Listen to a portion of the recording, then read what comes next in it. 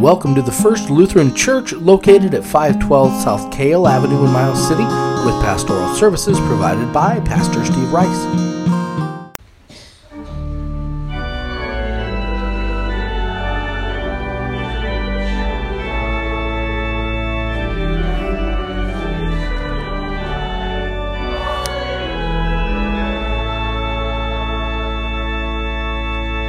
The Holy Gospel according to John, the 14th chapter.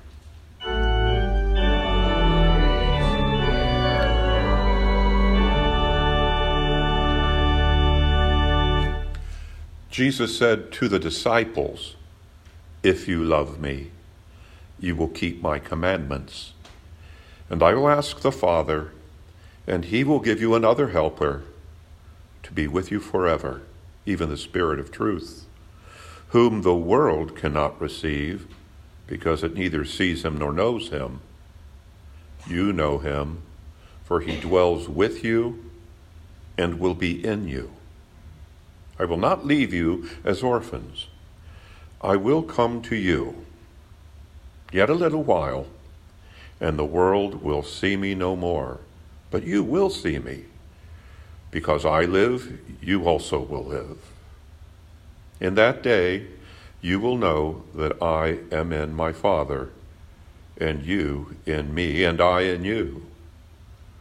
Whoever has my commandments and keeps them, he it is who loves me.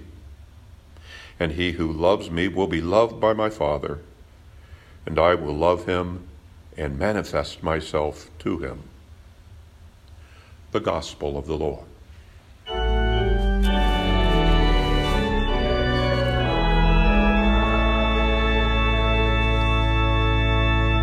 Please be seated and welcome today on what would, on an ordinary year, have been bucking horse sale weekend. Welcome also to not only you seated socially distanced here in the nave, but also to those connected by virtual platforms, Facebook and our webcast and Zoom, or we'll be listening perhaps to today's podcast in the days to come. All of this is to remind us that we are indeed connected by invisible links and virtual bonds, unimaginable even a few short years ago. We are quite literally together, despite the fact that thousands of miles separate some of us. We have those who are watching, I know, this morning in Texas. We have others, childhood friends of mine, who are watching this morning in Ohio and other places as well. We gather after weeks of limited and limiting worship services today as the faithful who come together to celebrate not only the Word, but also the sacraments for the first time after the sacrament of the altar's absence among us. As the Church enters now its third millennium, the bride of Christ suddenly has new questions to answer. Questions about what it means to be the church and what it means to worship God. As the next 1,000 years plays out, there will need be answers to questions that simply could not have been asked only a few short years ago. And among those questions, what does it mean to be the church in the digital age? Last week, I read a rather wonky publication. It's called First Things. First Things was created by a Lutheran pastor turned Roman Catholic theologian named Richard John Neuhaus. Neuhaus first identified and gave name to the late 20th century phenomenon of removing all references to God from public life. Newhouse identified this emerging pattern and practice, and he called it the naked public square. Perhaps some of you remember the removal of the Ten Commandments from the courthouse lawn, the elimination of prayer in schools, and the renaming of Christmas and Easter into the winter and spring whatever, or even seeing God as the source of our unalienable rights replaced by the authority of the state. The article in First Things was intriguingly titled "A Wafer-Thin Practice." Author and Professor Hans Boersma began his brief reflection on these days in which we are living by asking a very provocative question. Is the church a voluntary association of like-minded individuals, or the real body of Christ into which we are incorporated? In his opening, the author went on to observe that an emphasis on the individual, and very common in our shared experience these days, an emphasis on the individual and their truth in large swaths of modern thought certainly leans towards one understanding of the church. Moreover, emerging technology serves to reinforce only one view, where there exists this pervasive attitude that everyone is entitled to their own thing, their own way of seeing every matter. Associations ought to be voluntary, therefore, and confined to only like-minded individuals. While Boersma acknowledged that the tension in this question was nothing new, our recent shared experiences with things like social distancing and self-quarantining, along with something made possible by technology, makes rethinking the definition of the church timely and important. One question that will need be addressed is that of a new practice that has emerged in the church. It has been called virtual communion. Okay? Virtual communion, an emerging practice. For the next generation of theologians who follow me to struggle with, I suspect, virtual communion has come to mean that while the words and the manual acts associated with communion physically happen in one place, in other places, people with their own elements, bread and wine, can validly participate in that Holy Communion. In reflecting upon the new normal, it is good to appreciate that the question of how to understand the church, that question itself is not really a new question. In the 1800s, a German Reformed pastor, John Nevin, was critical of the revivalism of his day, observing that such movements were, in his words, private and individual, and always, necessarily to the same extent, unsacramental.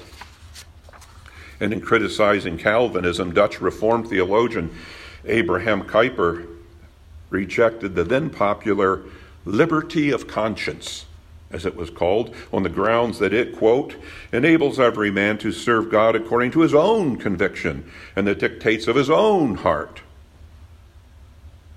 Both these men were concerned about the inversion of the relationship between church and believer, placing the believer's opinion above the church's teachings and the church's doctrine. If you will, a remaking of God into their own image and likeness. Again, the question of the day: is the church a voluntary association of like-minded individuals, Or is the church the real body of Christ into which we are incorporated? Among the efforts to maintain churches during the present pandemic, responses have ranged and varied greatly. They have ranged from simply shutting down, we're out of business until further notice, or to outright civil disobedience. Political officials have made profound and broad sweeping pronouncements, effectively suspending what they heretofore thought to be God-given rights of people in this country would be.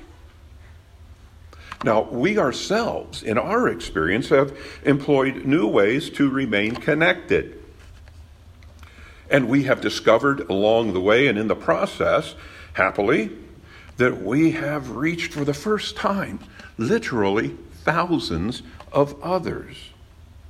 While, sadly, at the same time and in that process, we must admit, lost certain important elements of community that we know together. And so this morning, my intention is not to decide whether one understanding is right and another understanding is wrong, but to reflect from the perspective of a sacramental tradition on two aspects of the myriad challenges now facing congregations. What is the church in the digital age? And the question of virtual communion. North American Lutheran Church Bishop Daniel Selbo, in consultation with the denomination's theologians, have offered the following guidance for all congregations of the North American Lutheran Church during these days. And he's a bishop, so you have to understand the sentence I'm about to read you is 119 words long.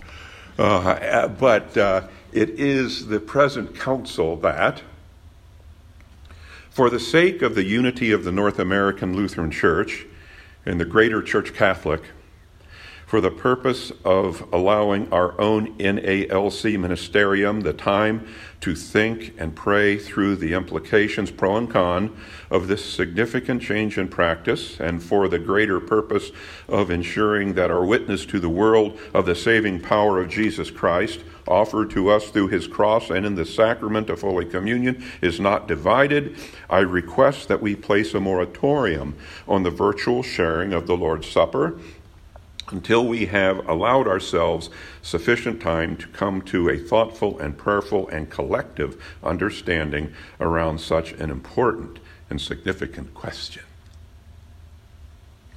That's one sentence.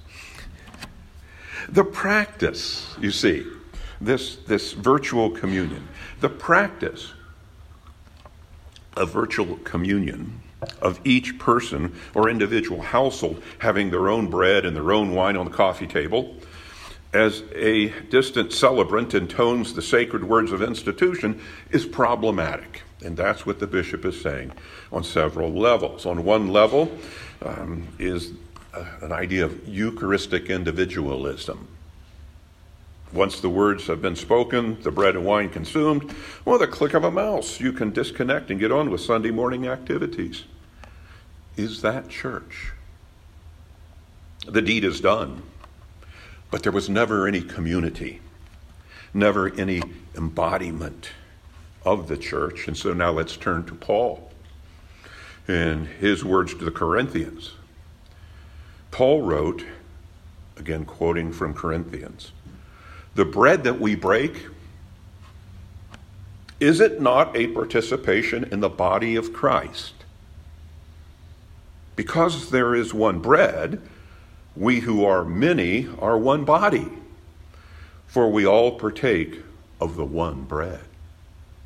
Unquote. In other words, participating in a communion of the body, the Eucharist, turns those gathered into the body of Christ, the church. The Eucharist makes the church, and the church makes the Eucharist, as Boersma sees it. They depend on one another. Or, as Ephesians puts it, the two become one flesh. Then Paul went on to write, this is a great mystery, and I am applying it to Christ and the church. Within a tradition that proclaims Christ's real presence in Holy Communion, virtual communion can said to be induce a novel doctrine, that of real absence. Churches, as history has known them, could be replaced, therefore, with production studios employing a disembodied celebrant, a kind of touchless communion. Could exacerbate, I submit to you, some of the most problematic features we've come to see during the course of our new normal. And further entrench things like loneliness and isolation, commercial exploitation sure to follow. And so this morning, again, I offer this for your consideration and your mindfulness in this and the coming days and months and years. I want Professor Boersma to have a final word. In his article, he wrote, in truth, the bodily presence of Christ in the wafer, the bread and wine, and the bodily presence of the believers in the church are two sides of the same coin. It's a practice that puts asunder what God has joined together. Catholic and evangelical expressions of consumerist individualism may be located on opposite sides of the theological spectrum, but both fail to recognize that body and body, Christ and church, are one and the same. When it comes to prioritizing the individual over the church, well, the difference is wafer thin. And so we end where we began, I'm afraid, with a question. Is the church a voluntary association of like-minded people, or is the church the real body of Christ into which we are incorporated? Questions for the coming time, after or if the church ever returns to its historical normal. Amen. We hope you've enjoyed this production of the First Lutheran Church. We welcome you to visit us in person at 512 Kale Avenue. You can also find us on Facebook at First Lutheran Church, Miles City, Montana, and email us at flc@midrivers.com.